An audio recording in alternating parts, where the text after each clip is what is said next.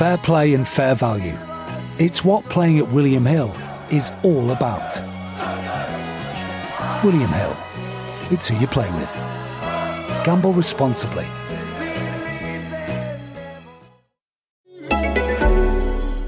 It's Alfonso Davies, treble winner, and you're listening to Ranks FC.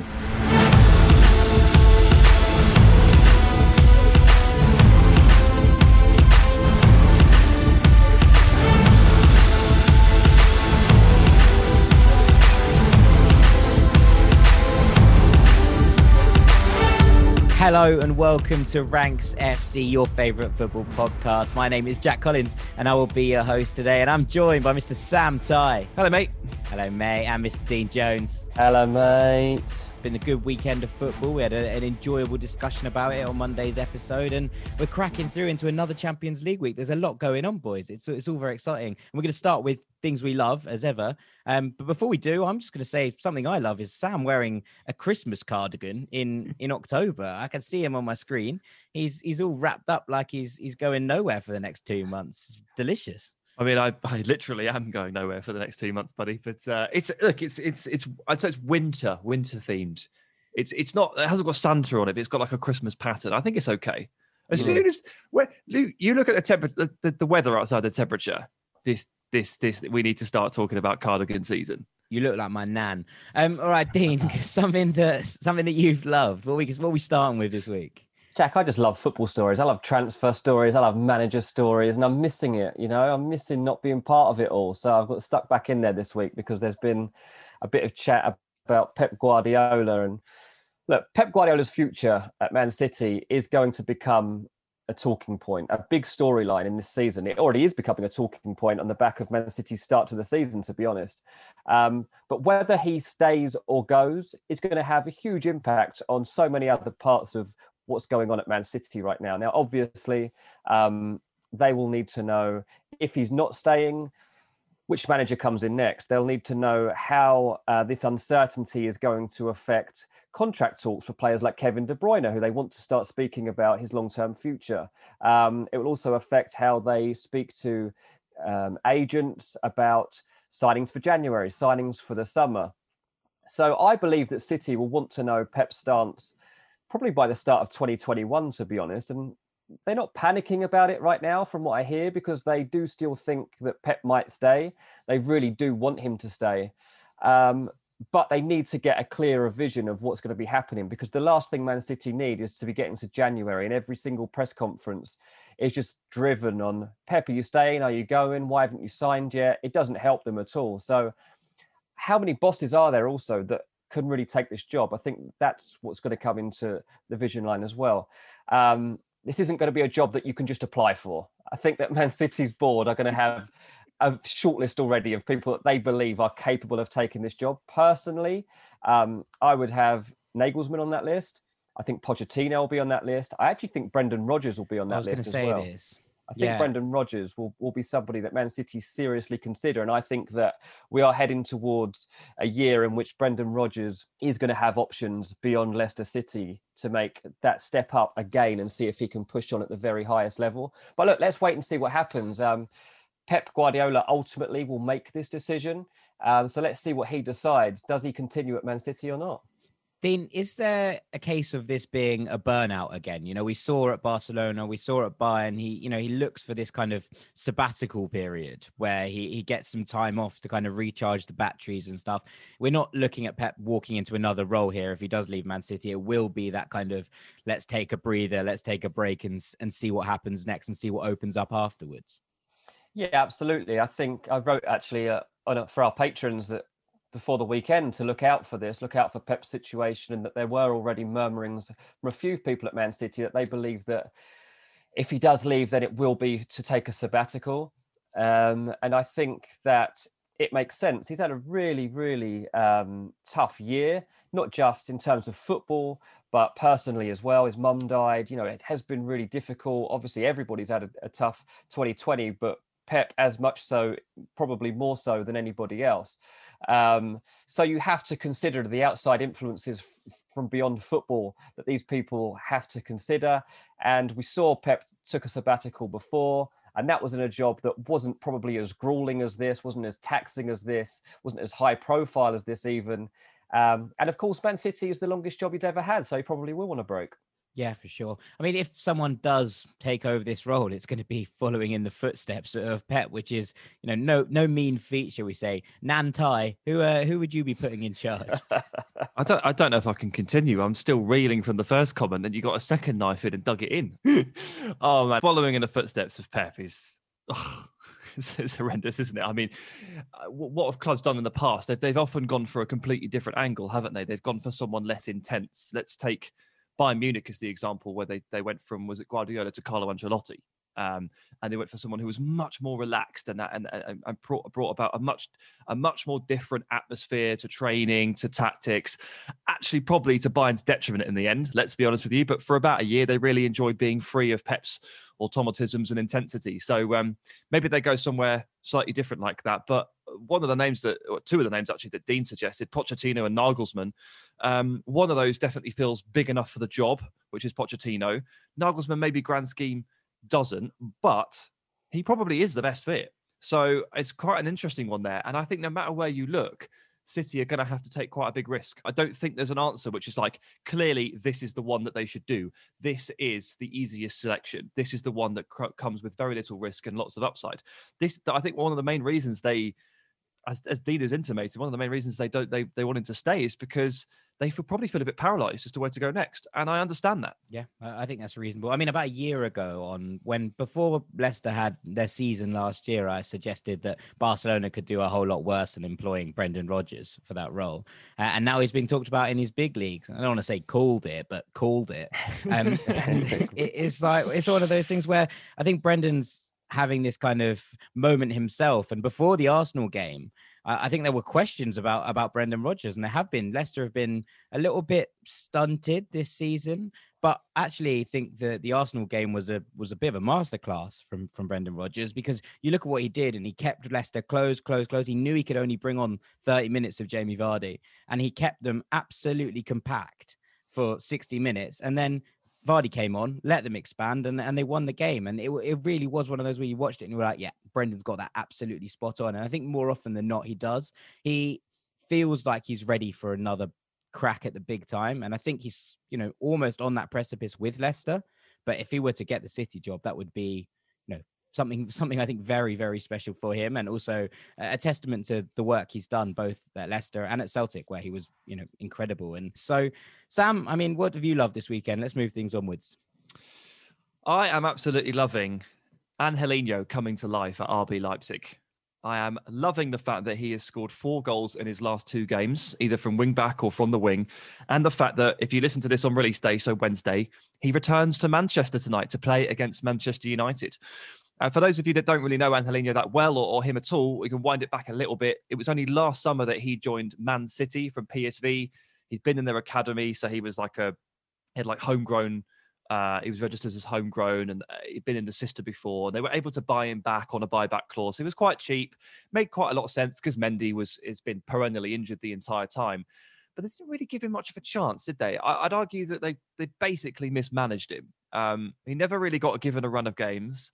I feel like he only ever got thrown in really tough situations. Like he wouldn't play for a month, and then, you're playing Liverpool tomorrow, and he's like, "What? Seriously? What? I have to play? Okay." And then, you get a month out the side, and bang, in for Burnley. It's like, I'm still adapting to the new league. You want me to go and play against Burnley? It's like, would you like to go and get beaten up today, Angelino?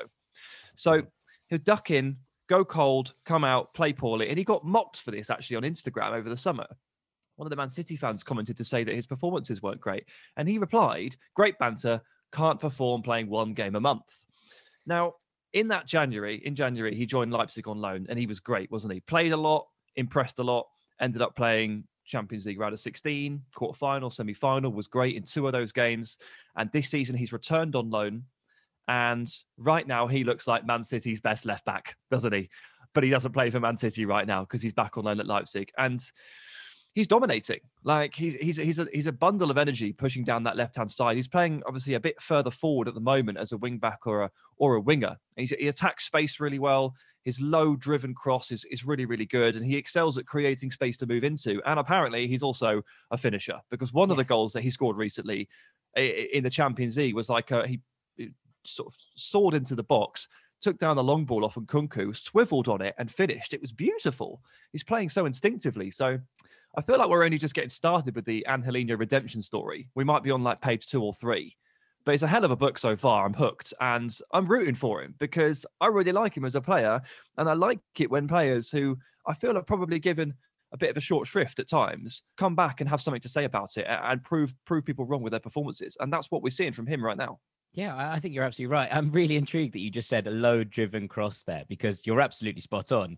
But that's exactly what Ben Mendy was literally almost famous for. That was what he was brought in for. The amount of assists he got from those low-driven crosses. And now Angelino is the man absolutely running those over at Leipzig. And it does make you think about, and, you know, we saw yesterday Pep talking about Ben Mendy and he was like, he was brilliant at Monaco, you know, excellent at Marseille. We hope that he's going to reignite that form and really start to settle. I was like, Ben Mendy's been there for 3 years. If he hasn't started to settle yet, like, when is he going to start to settle? And I know he's had injury problems, and I'm not holding any of those things against Ben Mendy because he's a wonderful addition to the league on and off the pitch. And he is, you know, it just seems like a brilliant geezer. But, you know, you can't be not settled after 3 years. You have to either make your mark or, you know, free up the space for someone else to do. And João Cancelo has actually done all right there at left back, which is impressive, and he's done fine. But having a natural left-sided player there in Angelino, I think Pep probably is looking at that and going, could probably have done with him really this season. Maybe have done with him. I mean, Angelino, like, fair play if he wants to get out of there for the season and really stake his claim. And he did say recently that he basically returned specifically to work with Nagelsmann. He said, I'll be honest. He said he got an offer from Barca in the summer, but he wanted to go back to Leipzig and work with Nagelsmann. He's obviously just, you know, trying to figure out what the best thing is for his career right now. He's had to literally revive his own career. But recently he's got into the Spain setup.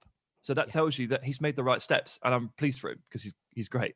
Absolutely. Right, let's move on from City's left-back dilemmas. And I'm going to go with something I love, which is basically just Roma at the moment. And now we got a question in our Patreon post box last week from Alex Sandoval, who was talking about Roma's new owner, Dan Friedkin, who said he's going to transform them into one of the greatest names in world football again. And I think there's a lot of us, especially kind of my age group, who remember Roma as basically Totti's team, right? And everyone had this soft spot for Roma because everybody loved Francesco Totti. And it's as simple as that. And I remember one of the first ever European jerseys I ever owned was a Totti 10 Roma shirt. And it really does like have a kind of special mythical part of my childhood. And especially the fact that Roma obviously won. I don't really remember them winning the league, but obviously we're kind of in and around the big boys for a large swathes of the kind of mid 2000s, shall we say. And you look at that and you think, okay, I would love to see Roma back at this table. It's a bit like we talk about Milan, right? We talk about Milan and we're always like, I remember Milan as a European giant. It's great to see them winning again. And yesterday's game between Roma and Milan, incidentally, was a phenomenal watch. And I know, Dean, you were enjoying it as well. 3-3, some questionable refereeing decisions, but end-to-end an absolute anarchy at points, and probably the most enjoyable game of the weekend, if I'm honest, and not one that we picked in the spotlight, but one that we definitely were all a little bit glued to last night. And I was thinking about this promise to make Roma one of the greatest names in world football again, and I was looking at the start of their season and I'm thinking, you know what? He's got a decent base to work with here, because aside from the fact that they lost the game 3-0 to Verona because they fielded an ineligible player in the most Melanish thing that had happened that week, in that they literally did not register their player because they forgot he was now over the age of 21 and had a birthday in the summer. But Roma, 4 wins and 3 draws from their first 7, plus the weird loss, including a Champions League, 2 of the draws against Juventus and Milan. This is a side that seems to be going places, and this Fonseca back 3 that he's kind of got into place. Marash Kumbula, who I named as my breakout star for Serie A this season, kind of at the heart of this now. And he really is starting to grow into that role. And I'm just really excited about the way Roma are playing, the whole kind of thing around the club. And one of the parts of this question was, how do Roma make that step up to becoming a big, big club again? And my answer is, I think they're already on the way. I don't think they need a complete revamp. I don't think they need a complete rehabilitation in the way that people were talking about when Newcastle were going to be taken over, and we were talking about the whole grand scheme of what they'd need to do to get themselves into the echelons of these big clubs. I don't think Roma need to do that. I think Roma are already on that path. One of the things they are looking at doing quite quickly is getting in a sporting director, a new one. Luis Campos talked about, Ralph Rangnick talked about. Obviously, that is a good idea in modern football. We've seen clubs that don't go in that direction. Man United, for example, and you can just make transfer decisions on not a consistent basis, and quite quickly your plan unravels season by season. So I think bringing in somebody of that ilk will be a great step forward. And then the other thing I would really say going forward is replacing Dzeko. I think that's going to be the most difficult thing, really, because you've got to be signing that elite striker. Dzeko looked like he wouldn't even be there this season, so you've got to imagine he won't be there beyond this season. And actually, the only times I've watched Roma this season, Veretou's been scoring all the goals, not Dzeko. I've only watched them twice, to be fair. But look, let's see what they do in that sense. They're the two areas for me that I'll be watching most closely. It's the forward line. It's not only the lack of elite quality, and they're like obviously huge respect to Dzeko. I think he's great, but he's now 35 or something like that, and it's gonna, he's 34, sorry, and he's not going to be around forever. He nearly wasn't around this season, as Dean said. But it's also the rest of it. Like it's kind of like a Premier League rejects forward line right now. With Zaniolo injured, it's like Pedro and Mkhitaryan, and then the drop off to that is like young and unproven players as well, like Carlos Perez. So I'd imagine it's just, you're right. I think the foundations are more or less there because Pellegrini's great, Veretou's good, Zaniolo when he's back is good, the system's good, Kumbula's great. I'm not going to give you him as a breakout star, by the way, because he broke out last season for Hellas Verona. But I think the forward line, it's just like it's those inverted wingers, it's those 30-40 million pounds difference makers up front and the striker. And yeah, they're well on their way, because if Juve's decline continues, Dino, there'll be a spot at the table open. I'm not a Juve fan, by the way. We keep talking about Juve. But you're on the payroll. Yes, I mean, I'm correct in saying Juve are going to win the league this year. That's all I'm saying. If I was to choose a team to win the league, obviously I'm choosing Milan. Of course, yeah. It's just a weird one. I think one of the interesting things is obviously Justin Kluivert gone out on loan to Leipzig. And, we'll feature there and be part of that one. If he comes back from that loan, a better player, having worked with Nagelsmann and the like, and returning to this Roma side, he's someone that could come in and make a difference. And actually, I think that's a very good bit of business. Obviously, we spoke to Justin on the show. He seems to be loving his time in Roma. And he did seem to enjoy himself, even though he wasn't getting the game time he perhaps was looking for. But if he comes back off this loan with a bit more under his belt and having, progressed as a player, then there's a player there to step into the likes of Pedro's shoes or the likes of Mkhitaryan's shoes when they happen. And I mean, something that I've always been intrigued by is the idea that Zaniolo could be a 9. And it's been more talked about with the Italian team and their kind of lack of dynamism through the middle. But if Zaniolo he has the profile to play as a number 9. And if he does make that transition, he could be the next, I think he could be the next person to wear the 10 shirt at Roma. That, and no one has taken it since Totti retired. But then they need someone to, almost take that mantle. It needs someone to fill that mythical void that still seems to be there. And Edin Dzeko has carried them through the post-Totti years in the way that he has just spearheaded that line. But ultimately, when someone does take that shirt again, there's going to be a lot of historical pressure on their shoulders, mythical pressure on their shoulders. But I do think that Nicolo Zaniolo could be that player if these injuries start letting up, because it has been a brutal period for him. Tough. I mean, there will be lots of pressure, mate. If you keep talking about it, that's what heaps on the pressure. I mean, look, if I talk about it or not, I guarantee there'll be more pressure on that shirt than just from my mouth. But alas, it's all on you. Okay, it's all on me. Right, we'll move into the big ranking next, and we've got a fun one for you this week. Sam is going to be ranking all 20 official Premier League captains on their talent. I'm looking forward to this one. See you after the break. Welcome back to Ranks FC. I am still joined by Mr. Dean Jones, the transfer guru. Still here, Jackson. Still here. And of course, the rank god, Mr. Sam Tighe, about to do what he does best. I'm present, I'm primed, and I'm ready to rank, sir. Let's go. Let's rank some stuff. Okay, so this ranking was basically handed to us on a platter by one of our patrons in the postbox. Ed Jackson asked to rank the Premier League captains 1 to 20, or 20 to 1 in our style. based on ability. Actual like playing ability. So we spent some time on Monday talking about the importance of captains when we were talking about the effect Sergio Ramos has on Real Madrid, and it's kind of like an emotional thing more than anything else, and an ability to perform when you have someone there that's important to you. And we're going to take that away, because obviously captains are captains for a reason. They are leaders of men, but they also have to be footballers, and we're going to judge them exclusively on whether or not they can actually kick a ball properly, because you'd be surprised. Not all. Turns out. I mean, I don't think I'm going to be that surprised. I imagine they can all kick a ball, considering they are Premier League captains. But we'll roll into it and see what you got, mate. Okay, so I'm obviously gonna flick through the bottom order quite quickly here. I'm gonna take the first. Let's go with the bottom 5. In 20th place, Wes Morgan. He's still captain of Leicester City. Yeah. He's 36 now. He's played about 5 Premier League games in the last year. He's more of a symbolic figure than a footballer. So he's going to go in at bottom. I think that's fair. That's fair. And at 19th is Billy Sharp. And I love that Billy Sharp is captain of Sheffield United, but he is ultimately like the 6th choice striker at the joint lowest Premier League scoring club. I didn't know he was still there. Isn't he the top scorer this year? With 1? Yeah, I mean, he might be joint top scorer with 1. I don't think I've seen him on the pitch though. He scored against Fulham, Dean. He scored a penalty. I didn't watch it. He scored a penalty against you. He did, yeah. Anyway, all right, let's keep going. He's important to the team, and I love the story. But in terms, he's obviously a bit part player. And now we start to move into a couple of they play a bit more. I've got an 18th. I've got Jake Livermore, captain of West Brom. He's okay. And at 17th, just above the relegation zone, I've got Mark Noble. Ooh. And that's a bit harsh. So I think what's happened here is he's been dropped, and West Ham have got really good. And I just wonder. Find out recently that he's served at West Ham for exactly the same amount of time as Lionel Messi has been at Barcelona. They are the joint longest serving players in Europe.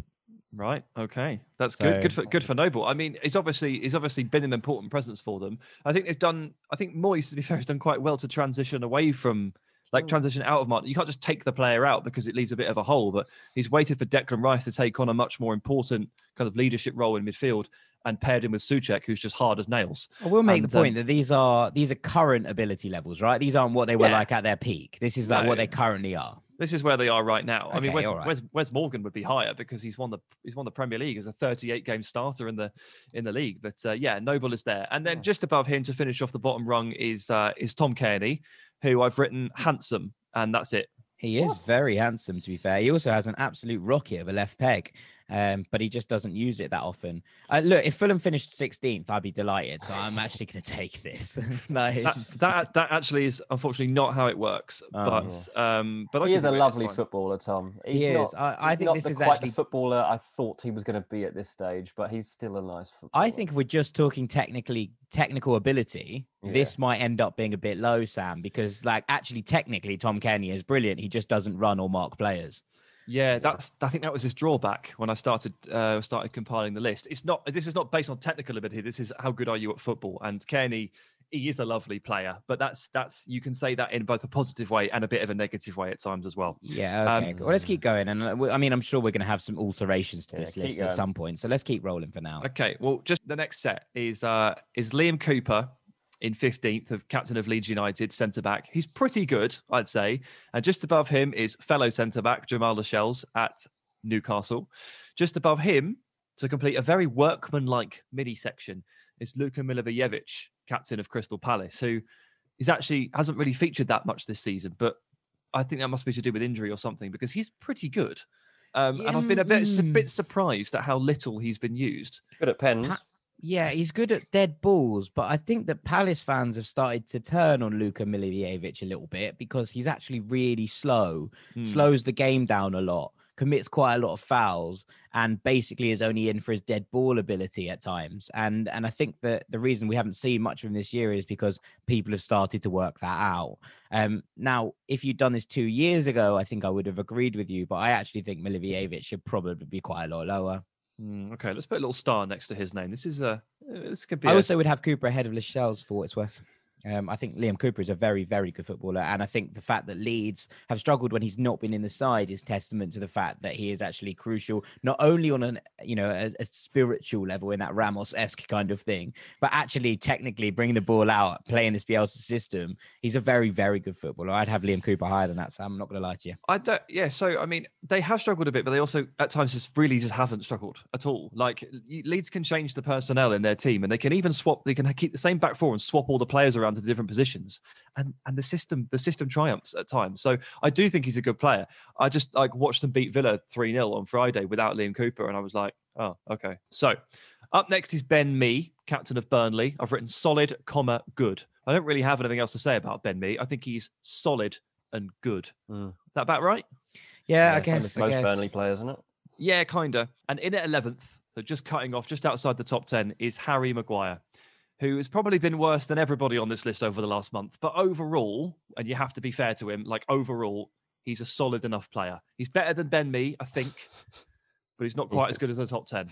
You may think that's a bit low for Maguire, but I have never really been that hot on him.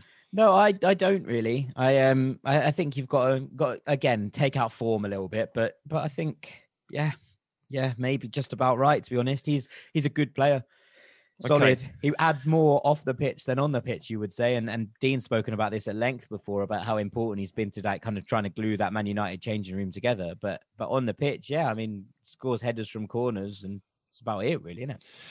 A little bit, yeah. So into the top 10, and you'd think that the standard, because I'm sure you've noticed by now that the standard actually just it's not that high, is it? It's very much not the case that Premier League captains are the club's best players. I'm far from it, to be completely honest. As actually, when I compiled this list, I was a little bit disheartened at the playing standard of some of these captains, and it probably speaks to everything we've been saying about how they're actually important in other ways. But I'm going to start in at number 10 here, so top 10, and it's James Ward-Prowse at Southampton.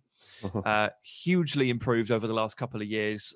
Used to be quite a good set piece taker, but a bit of I couldn't really describe to you what he did on the pitch in open play. Perhaps that's what you'd say about Luka Milivojevic, to be honest. But over the last couple of years, he's added a goal-scoring instinct to his game and this bite and this attitude. And he's gone from being described as your ideal son-in-law by Claude Puel to someone who habitually winds Wilfred Zaha up to the point where he gets himself sent off every time Southampton play Palace. And Hasenhüttl's done a really good job of adding something nasty to his game that he really, really needed. And then just above him, and this is these are really hard players to compare. I've gone for Lewis Dunk just above him in 9th place, Brighton captain. I was like, how do you compare Dunk and Ward-Prowse? It's very difficult. Yeah, no, I think you're fair enough. It's about right, I think, here, these two players. This is a good level. This is a nice place in the league to be, isn't it? You're looking at two reasonably nice geezers, although, as you say, Ward-Prowse has added that nasty streak to his game, and I'm all here for it. He's also taken the number 8 shirt, which he should have been wearing for the last 10 years, but he hasn't, and that pleased me immensely. I mean, I think what's interesting here about the fact that you've gone Dunk at 9 is that Dunk is 2 places higher than Harry Maguire, and that, speaks loads to the England setup, right? It is genuinely, you look at this England setup and you think, okay, Harry Maguire is a mainstay in this team, but should Lewis Dunk be being part of it more? And probably is the answer. Yeah, Gareth and I, we have some points of difference, don't we?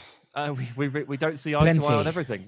I think that Jack Grealish should start every game. He doesn't. I don't think Harry Maguire should start every game. He clearly does. So, I've written the emails to the FA. They are ignoring them. They're obviously falling on deaf ears, but here you go. I think Dunk is a better defender than Maguire.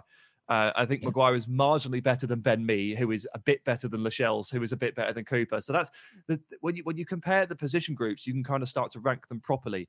But it's when you try to compare Lewis Dunk to James Ward-Prowse, it's really hard. But into number 8 is another centre back. It's Connor Cody, who has been really impressive at Premier League level since he got here. Even better at interviews. Even better at interviews. Fantastic interviewer. Yeah, I mean, Jack and I we've met him very briefly to do a post match 15-second Instagram slide. Actually, do you want to talk about that? Because it was one of the weirdest evenings, and we were at Molineux having a great time, and Wolves had just beaten, I think it might have been Liverpool. It was Liverpool, and we were waiting for an interview for forever. You know, we were quite low down the list because we don't have the full setup. It was like we just had our phones. We were doing an Instagram live. We were doing Instagram stories. That was, you know, and then that were you students at the time? No, we were working at Bleacher Report. It was a serious gig. That two Bob outfit, Bleacher yeah, exactly. Report. I remember them. Yeah, I remember them too. But it was one of those things where the interviews were taking forever, and it was whoever we were supposed to be interviewing wasn't playing ball, and I think it was someone like Raul Jimenez or Jota or someone that we were like, oh, we'll get a sexy name in, and that'll do bits for the BR audience, and they just weren't playing ball. And Connor Cody walked past and was like, "You're right, lads," and we were just like, "Oh yeah, we're waiting for an interview, and you know they haven't come out." And he just went, "Give me 2 minutes and I'll come out and do one for you." And he came out, and we had a nice little chat with Connor Cody, and he saved the end of this because it was late at Molineux. It was getting to the point where the lights were being turned off in the rest of the stadium. We were like the only people left, and Connor Cody came out and spoke to us. And you know what, when you're having a bit of a tough day, trying to get things to go your way, a moment like that speaks a lot. And I, you know. So yeah, shouts out to Connor. What a leader Cody. of men he was. What a nice lad. I'd have him at 1. Yeah, best captain in the land. I tried not to let that influence things too much. That's why he's down at 8. But I have written "great lad" next to his name, so clearly I was along the same level. He's a lovely ball player, though. Like, yeah, he's a great passer. Yeah, he's a great passer of the ball. And his sense of positioning has developed so well at the centre of the back three.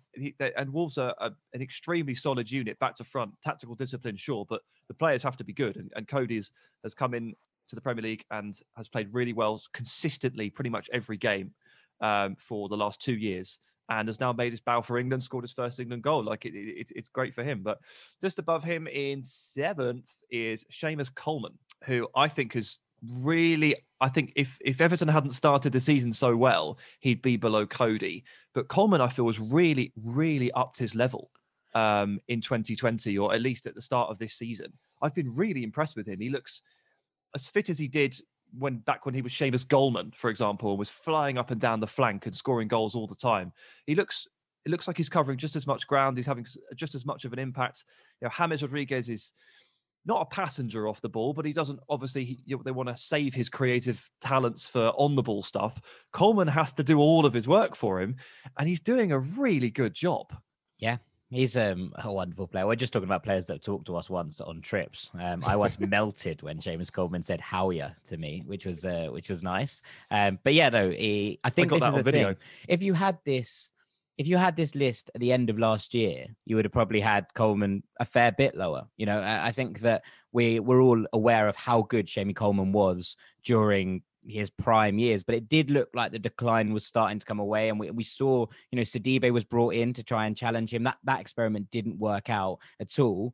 But you know, you started to think that maybe Everton are looking for a long-term right back to replace Seamus Coleman, and actually he's just keeps getting better at the moment. And I think that in itself is testament to, one, how good a player he is, but two, you know, how this kind of reformation under Carlo Ancelotti has started to kick him on in his game. And I think he's more than justified in a spot here because of what he's become. I think Coleman, end of last season, Coleman would have been as many as 6 or 7 places further down. I think he might have even been below Ben Mee. So yeah, I think that would have been reasonable as well. Yeah. So it's a hell of a jump. Maybe I'm being too reactionary. I don't know. No, I don't think so. I think this is a good spot. For Dean, is this Coleman. fair? Because obviously Jack and I, to differing degrees, Irish descent, soft spot for Seamus Coleman.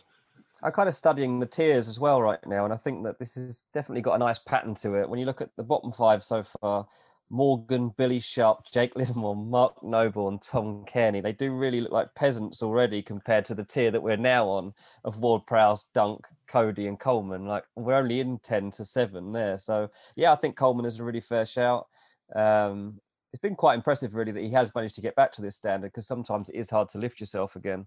but obviously been helped by Ancelotti's impact and the way that he's using his squad. So sounds good to me, mate. Give Stephen Kenny a headache as well, because now he has two flying right backs again, competing for the same spot in the Ireland side, and ultimately it's the only position, a bit like England actually, where Ireland have any depth, is at right back.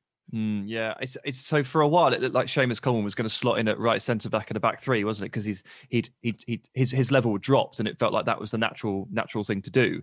But now maybe I guess this has kind of changed things a little bit. Yeah, we have the same problem again. Good stuff. Well, we've put Kyle Walker at right centre back and fixed it, mate. So now we've only got to pick between the other 9,000 right backs. Yeah, but Reece James can play centre mid. Trent can play right wing. Oh, Trent can play centre mid as well. Tariq Lamptey can play right wing. It's all good. I think it's all good for England. You've just got to make sure you can fit as many in as possible. Well, speaking of right backs, there is another one on the list here coming in. So it's Cesar Azpilicueta up next. I'd say he's probably, as a player, probably about 90% of what he was a couple of years ago.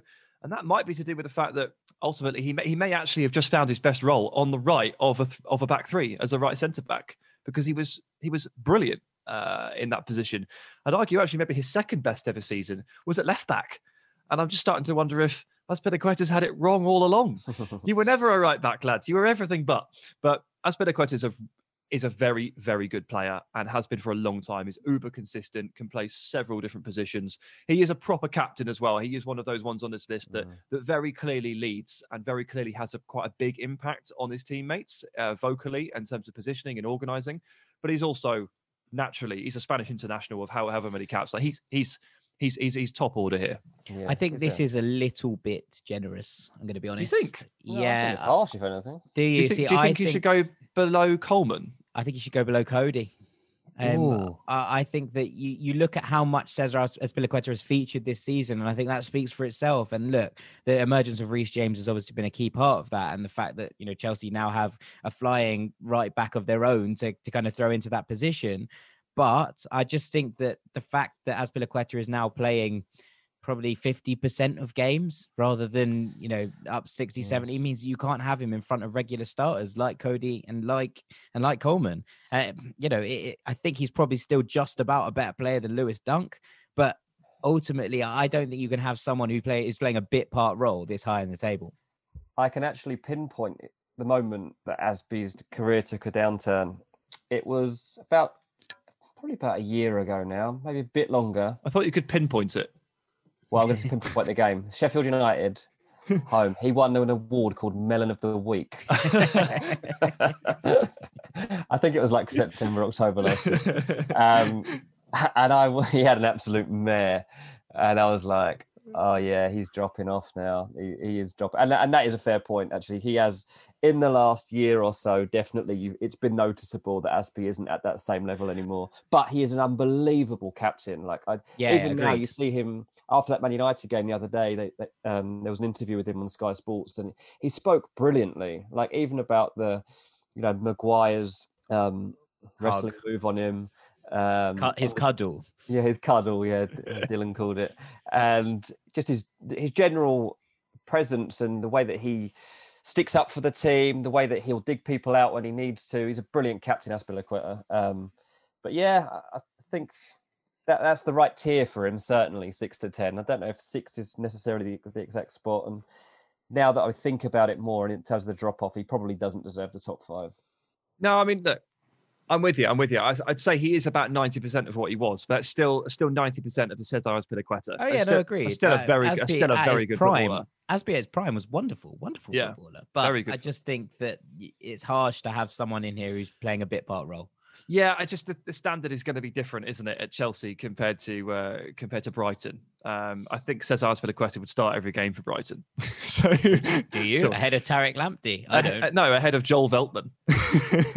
So I don't think that's necessarily the fairest way of doing it, but that's fine. We're in the right tier, and coming in just above him, we're getting into the actual names now. I can't believe it's taken us this long to get to genuinely key Premier League performers, because at the top end, I mean. So I'm going to put Jordan Henderson in next. I think this is harsh, but go on. I mean, I know you think it's harsh, but you know we always disagree on Jordan Henderson. And again, he's probably the epitome of the emotional importance of a captain and the presence. And I think he's a very good player. I don't think he's quite as good as a couple of the others just above him, because I think he's I think that's probably where I'd put it. I always struggle to talk about Jordan Henderson because I know that I underrate him compared to everybody else, but I do just think he's like very functional. Yeah, I know what you're saying. The point you're trying to get at, I think, is that his emotional capacity is far greater than his actual technical capacity. But in the fact that it brings everyone else up a level, makes it worth more to a team. But on a purely technical standpoint or purely footballing standpoint, this is where you've got him. I get it. I just think because of the fact that he has become that figure, his technical ability is now underrated because he is an incredibly good passer of the ball. He is a lovely engine in midfield, and he does all the things well, like that you need from someone in his position. He shuttles, he's versatile, he allows you, and he can play out wide. He's done lots of different things in his career that show just how versatile a footballer he is. And look, you haven't put 4-3-2-1 in here yet. So I might end up turning around and saying you're completely right. Jordan Henderson isn't a better player than the four people ahead of him. But I'll be surprised if I do. Yeah. Okay, I think it's that reliability as well, isn't it, with Henderson? And recently, when you've seen games where Liverpool struggled and Henderson wasn't in there, you suddenly do start to realise what an important asset he is. And I don't think it's just because he shouts at people and tells them where to stand and G people up. I do think that he has this brilliant positional sense as well. And I think that his reading of the game is probably one of the things that's really underrated. Okay, let's put this to the test then, because we've got a couple more here, and we'll see how we feel. But in just above Jordan Henderson is Jack Grealish. So Grealish fever has set in, boys. Everybody loves him. Yeah, do you think such different players? It is hard to judge. Well, I mean, there's me trying to figure out, who's better out of Liam Cooper and Tom Cairney, who's better out of James Ward-Prowse and I think this is low. You think this is low for Grealish? Yeah. There aren't that many spaces left, dude. No, I know. I thought Grealish, not best captain in the league, but best technical potentially. I think that there is. I'm intrigued as to where you go here. Because fancy him. I mean, it doesn't count. You can't just pick the player you fancy and say that you love him. I can't even knock it, can I? I can't even say it. There's a reason that my hair is dyed behind you, Jack Grealish, and just there's a reason my hair is dyed blonde these days. Let's put it that way. Right, I mean, look, everybody loves Grealish, and everybody's seen it over the course of the start of this season, certainly, and end of last season during lockdown, just how influential he is. He is a sensational player now. There's no two ways about it. So, again, this is one of these really difficult comparisons because coming in just above him, I've put Hugo Lloris. And this is the really hard bit because comparing goalkeepers who, according to Dean Jones, aren't real footballers with real footballers is a genuinely really difficult task. And I have my qualms with Hugo Lloris. I think he's a bit too error prone and his kicking sucks. But he's a World Cup winner and he's probably a top 15 world football goalkeeper. And so trying to figure out where he went in this list and the minutiae was quite difficult to decide. But I think he has to be top 3. It's just a question of whether or not he can go in above Grealish or Henderson. And it's just so difficult because he's a goalkeeper. Not for me, Clive. It is one of those ones, and I completely appreciate the difficulty of this and then the nature of this being so hard to compare. But I think Hugo Lloris is a 2-time Melon of the Week winner. And that in itself is a worry because, you do. And yes, goalkeepers are error prone. And yes, Lloris has had a fantastic start to this season, I think, in terms of where he's at. I mean, yes, you can look at those goals conceded to West Ham, but I don't think any of them are particularly Lloris's fault. And should have saved the Lanzini one. He's been, of course. And he's been, crucial. And I think he's a very, very important player in that Tottenham dressing room. But I'd have him fifth. I'd have him below Henderson and below Grealish. Okay. Did he not get Man of the Week once because he broke his own arm falling over? Was that? I mean, that's error prone. That is silly. I think that's unlucky. That put Tottenham in a very difficult position that they struggled to get out of, and he only had himself to blame as far as I'm concerned. All right, cool. Who's above him then? There's two left. Let's see who's above him first. So I've gone for in above Hugo Lloris is Pierre-Emerick Aubameyang. Yeah, take that. Not his season so far, but obviously an exceptional player, one of the world's best forwards, and you presume at some point they're going to turn the corner. They're going to start creating the chances that see him score those goals again. For a long, long time, I was not much of an Aubameyang believer. You guys will probably remember that I wasn't really much of a fan of him for a long time. But just the consistency with which he's found the back of the net, and the fact that I start to really gain respect for a player when they do the same thing for 10 years and you still can't stop them. And it's that Arjen Robben complex. It's that you know what he's going to do. You know what Aubameyang's going to do all the time. He's a very predictable player. Doesn't mean anyone can really stop him. And the time proves that you need to show those players respect. And so begrudgingly, I have started to show Aubameyang respect. Basically, I was begrudgingly. Well, I was. It means I have to admit I was wrong. Oh, okay, yeah, fair enough. It's something you're very bad at. I don't like doing that at all. Yeah, no, I think this is fair enough. Which leaves Kevin De Bruyne, all right? Well, Kevin De Bruyne is not Man City captain, and it's actually I've left this with a wild card option because I want you to help me again, just like last week. The wild card option that we need to slot into this ranking of 1 to 19 at the moment is Fernandinho, who is officially Manchester City captain, according to Wikipedia. Yeah. So, how do you judge this one? Because I cannot confidently tell you how good I think Fernandinho is right now. Mostly because he plays in all sorts of different positions, and he gets used in such various different ways. He gets 45 minutes here, 45 minutes there. You start this one off after 60.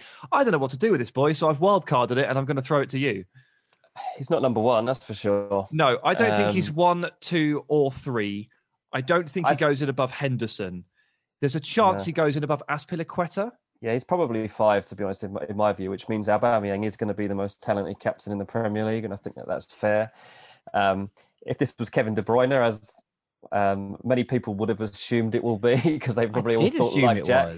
They all thought, and to be honest, I did it first. A minute ago, I was just thinking about all the captains, and I think part of it was that I just assumed because he was number 1, it was KDB. Right? Well, he wasn't. I was just, I was pulling the wool over your eyes. Yeah, fair play. You've this really is the thing with club captains and team captains, isn't it? As well, there's quite often like managers will appoint a vice captain, as is the case with De Bruyne, and knowing that they're going to be the ones, hopefully, spending more time on the pitch. I mean, with De Bruyne, that's debatable at the moment because of his injuries. We don't know how much time he'll spend on the pitch. But anyway, back to Fernandinho. I think, look, he's not going above Aubameyang. He's not going above Lloris. He's not going above Grealish or Henderson. But then you look at that tier below, and he is better than all of those. So I'm going to say that Fernandinho is number 5. Yeah, I'm going to make the same argument that I'm making with Cesar Azpilicueta. I think that we don't see as much Fernandinho as we perhaps should these days. And look, I think he still has a place, and there's a reason that Pep obviously keeps bringing him into games and keeps bringing him on, because he adds that level of security and adds that level of, calm to this City team. But again, I can't put a bit part player in ahead of other players. And I would have him above Azpilicueta, yes, but I would have the both of them lower down.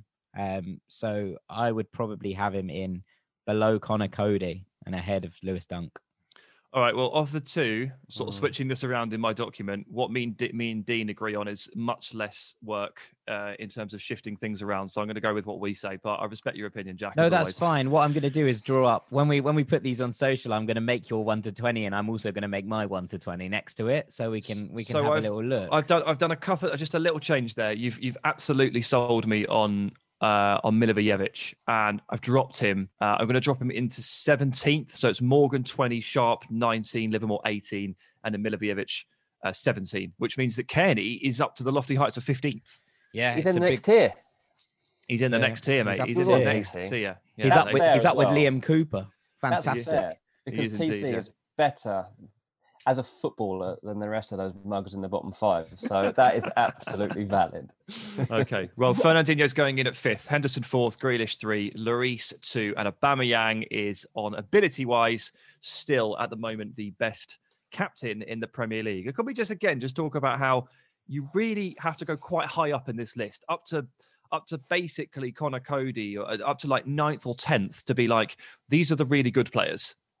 It shocked me. It genuinely shocked me that it would take that long to get to players that are like genuinely very, very good. Well, I think it comes to a point that we're trying to make here, that captains are worth so much more than their technical ability, right? This is what we're ultimately getting at here, that yes, there are captains. And actually, I think you can see this. And Tom Cairney is actually a very good example here, that Fulham have put in a captain who is based on his footballing ability. At the club, Tom Cairney is a top 5 footballer, no doubt. And up to this year was probably Fulham's first or second best player, behind maybe Alexander Mitrovic.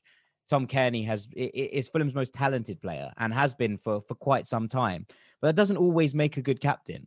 And I think you look higher up this list and you look at, players like Azpilicueta, you look at, but even at the bottom, you look at what Mark Noble brings to West Ham. You look at what Billy Sharp brings to Sheffield United. You look at even the likes of Wes Morgan, who's now a symbolic figure, basically. But we talked about this with Azpilicueta, in that what they bring is so much more than what they bring on the pitch. And ultimately, when you're picking a captain, and people always say that, do we overstate the ability, the importance of the armband? Do we overstate the importance of what a club captain does? And I think the answer is no. And I think in Azpilicueta and the likes of Conor Cody and players like that, you see just what they bring off the pitch level as well as on it. And ultimately, I think that counts for quite a lot. And we should never forget that. While we're ranking these players on ability, that's knows like nothing at all on them and their ability as captains. This is a ranking which was supposed to ignite some debate, and by God, it has. But in terms of actually what they bring as captains, this is no on what they are. It's just just what they bring on the pitch at this point. Wow, what a very productive discussion, lads. We learned a lot, didn't we, today? We did. We learned who the captain of Man City was. We learned. Here at the Ranks FC farm, we've had a lovely day of learning. Yeah, it has been learning. It's been very fun. And after the break, we've got a little bit more for you to do. We'll see you in a bit.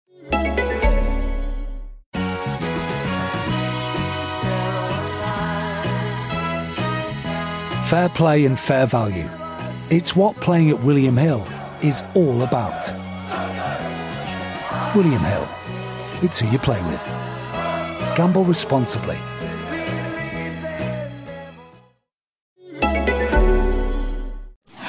Welcome back to Ranks FC, where it's time for my favourite part of the show. Dean, what you got? It's time for Melon of the Week. This week's Melon of the Week is Hertha Berlin defender Deovisio Seifalk. Easy for me to say. Took a lot of practice, that one.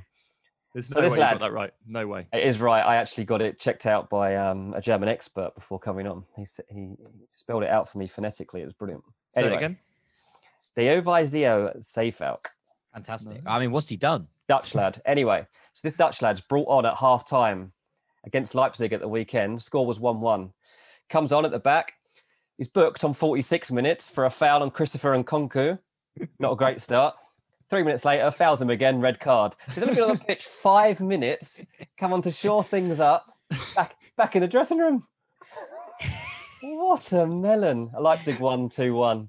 But not that bad considering really how it could have gone. But clearly Nkunku, he probably brought on to do a job on him, and that was not the job that they had in mind. Bit harsh. The first one was like a clumsy tackle, catches him on the ankle. The second one, Nkunku just kind of gets away from him, like pulls his shirt, and Nkunku kind of dives and he's down. But it's going to happen. And yeah, poor old Seifalk just looks a bit bewildered and embarrassed. And oh no! I'm a melon. That is bad. I mean, there 5 minutes. 5 minutes. I mean, there was an anti-melon in that regard, which is quite cool. I don't know how many of you watched Hellas versus Juventus. I know, Dean, you probably did, seeing as you're on the Juventus payroll. But Andrea Favilli subbed on in the 55th minute, scored a goal in the 60th, injured himself in the process, subbed off in the 62nd. 7 minutes, 1 goal. He came, he saw, he conquered, he fucked off. Amazing. It was just incredible. Absolutely. What a performance. That guy, absolute cherry of the week. He gets, that was exceptional. Which leaves us with one thing left to do. It's the gibberish alarm. We've had complaints about that already. I know. I'm quite pleased that we've had complaints. If the nonsense siren or the gibberish alarm now is not getting complaints, it's not done right. True. Do you remember when we had Stu Holden make that horrendous noise, and somebody sent us a picture of the tea stained shirt that they'd thrown their tea over as they listened to it? Yeah, I mean, and Shakira was on for a while. She didn't endear herself to too many ears, I don't think, with her nonsense siren from the Super Bowl. No. So yeah, the gibberish alarm is here to upset and cause chaos in the ranks. So Sam, over to you. Yeah, okay, fine. Well, so last week, boys, I drove for the first time in 6 years. So I'm going to rank all of the different cars I hit along the way. No, I'm kidding. 2014, I moved to London, sold my car. It has, if you take out one quad biking trip in Cyprus, I have not driven a vehicle for 6 year. So I was honestly dreading this, but once I got behind the wheel, once I got on the motorway, guys, I've missed it. I've really missed driving. I absolutely loved it. Maybe I'll hate it in 2 months or something like that, but I've decided to rank the 3 best things about driving. And these may seem obvious to those that drive non-stop. Dean, I know that you have to drive most days. Jack, have you got your license yet? No. Okay. If you're ranking the worst drivers in the rank squad, I am number 1 because I can't drive. Not allowed to, legally not allowed to drive. But I was able to really enjoy like the simple parts of driving again, which may have gone stale on people like Dean who drive every day. But for me, rediscovering them again was quite special. So the best things about driving. Number 3, I get to visit petrol stations once again. It's not that I was banned, right? It's just that, there's not really much reason to go to a petrol station unless you're getting petrol. That's a gas station for those of you in Intrigued America. By the fact that what you would be banned from petrol stations for, like that's a topic in itself. Well, I'm telling you, I'm not banned. Okay, I just didn't need to go. But I like going to petrol stations, and there are 2 reasons for this. And the first one is I really like the smell of petrol. Yeah, no, reasonable, absolutely reasonable. It's not to like a dangerous degree. Like I don't just like sit around sniffing it at home and stuff. But when you do fill up your tank, you get a good whiff of it, and that is the good stuff. Absolutely. The other reason is I quite like the eat on the go lifestyle. I wouldn't like to live it, but like if you're driving through lunch and you have to go and nip in and get a sandwich or something, like. It's obviously not my favorite meal in the world, but I've never been let down by a sandwich, a bottle of Lucozade, and a bag of flame grilled steak flavored McCoys. That will never let you down. As good a meal lunch. deal, to be fair, mate. That's really, a good meal. You want a wrap, really, but that's a good meal deal. Yeah, I guess so. Maybe it might be easier to eat while driving. Not that I do that because that's illegal, but I quite like that. And I was able to go into the mini mart. I was able to pick up my sandwich, pick up my Lucozade. I was like, yes, it's like 2014 all over again. One of my favorite best thing years. Is actually. You're going to say coffee. Lockdown. Yeah, which got me I was about to talk about this. Go on. You couldn't get takeaway coffee in lockdown, but every time we had a call, I had a Costa cup, like a takeaway coffee cup, and people were like, "Where have you got that from?" Petrol station. Still got the coffee machines in there. Still going. Dean's coffee addiction fed by the lads at BP. I went into my overdraft during lockdown. It was because of those Costa coffees. Yeah, all right, Sam, what's in it 2? So in it 2 is singing in the car. And I'm not a very good singer. So there are not many scenarios. In fact, there are 0 scenarios over the last 6 years that I've been able to sing.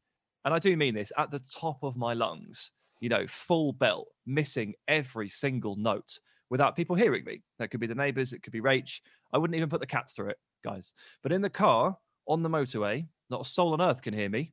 Missing every note, missing every key, getting the odd word wrong. So the odd word wrong, almost every word wrong as Oasis blares out of my portable speaker because the car I drive doesn't have a sound system because it's that old. Wrong key, wrong inflection, missed that bit, doesn't matter. And on Saturday, I think I have no evidence for this, but I think I recorded the happiest journey anyone's ever taken on the M25. Yeah, that's valid. There is no method of measuring it, obviously, but it is nice. You are lying, though. There has been one incident in which you have sang your lungs out in the last 6 years, and I know because I was there. And that was when we went to a karaoke bar in New York. Apart from that, yeah, fine, whatever. Okay, we'll gloss over. And I can guarantee you that it wasn't the happiest night of my life when Sam was belting out Oasis at the top of his lungs. Actually, to be fair, I've actually done that with our old graphic designer Matthias as well in a karaoke bar in London. So I'm actually I'm lying a bit, but okay, I've done it shamelessly this time. Fine, done without other people to bother. I respect it. Yeah, and so in at number 1, obviously the ranking the third and the second thing, they're a little bit silly, a little bit trivial, but this one's the big one. It's the freedom. freedom of having a car is unbelievable. I've been relying on public transport for 6 years, and no one really wants to do that. You get used to it, but you find ways to fill the time.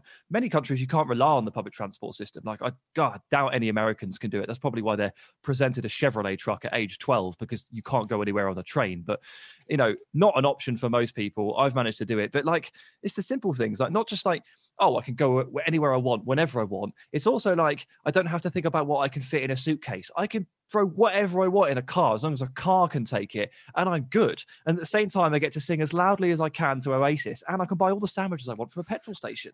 It's brilliant. Happy boy. Happy boy. Now that I'm mobile, I've booked golf lessons because I want to go and hit the range when you two have annoyed me so much that I have to go and hit a few balls. Yeah, no, I think that's reasonable. I think golf is an important one. Like I've spent the last couple of years, luckily my brother drives, but I have spent the last couple of years sort of wandering around buses with a set of golf clubs, and it is quite tricky. I will give you that for free. It's not the most ideal, situation in the world, but I will say public transport is my friend and has been for as long as I can remember. Obviously, I grew up in central London, so public transport has always kind of been on my doorstep, and I hate the idea that I could drive somewhere and then I couldn't have a few beers, which is bad. And also, like, I like the fact that I can sit on my phone and like tweet, like post Instagrams, do all these bits and bobs. You can't. I write a lot of.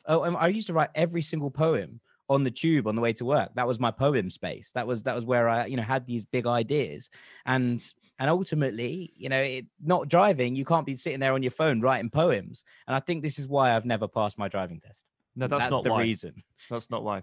I know. There's still a place for public transport, and the tube system is incredible. It's just the if you have to take Southern Rail anywhere down to the south of England, it's basically 50-50 whether or not they're going to run the train in the first place. So it's when you start to run on those systems, and like Dean has to get the train with and Dean has to get the big train. That's a scary train, to be fair. Yeah. So it's not reliable, is it? It's it can cause you headaches.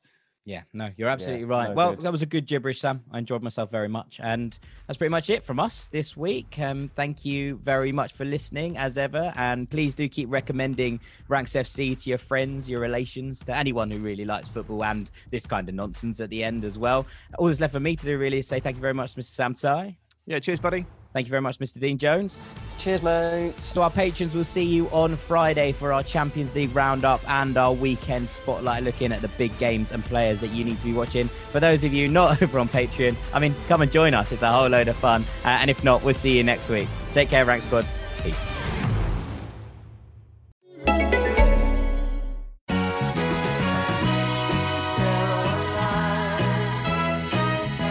Fair play and fair value. It's what playing at William Hill is all about. William Hill. It's who you play with. Gamble responsibly.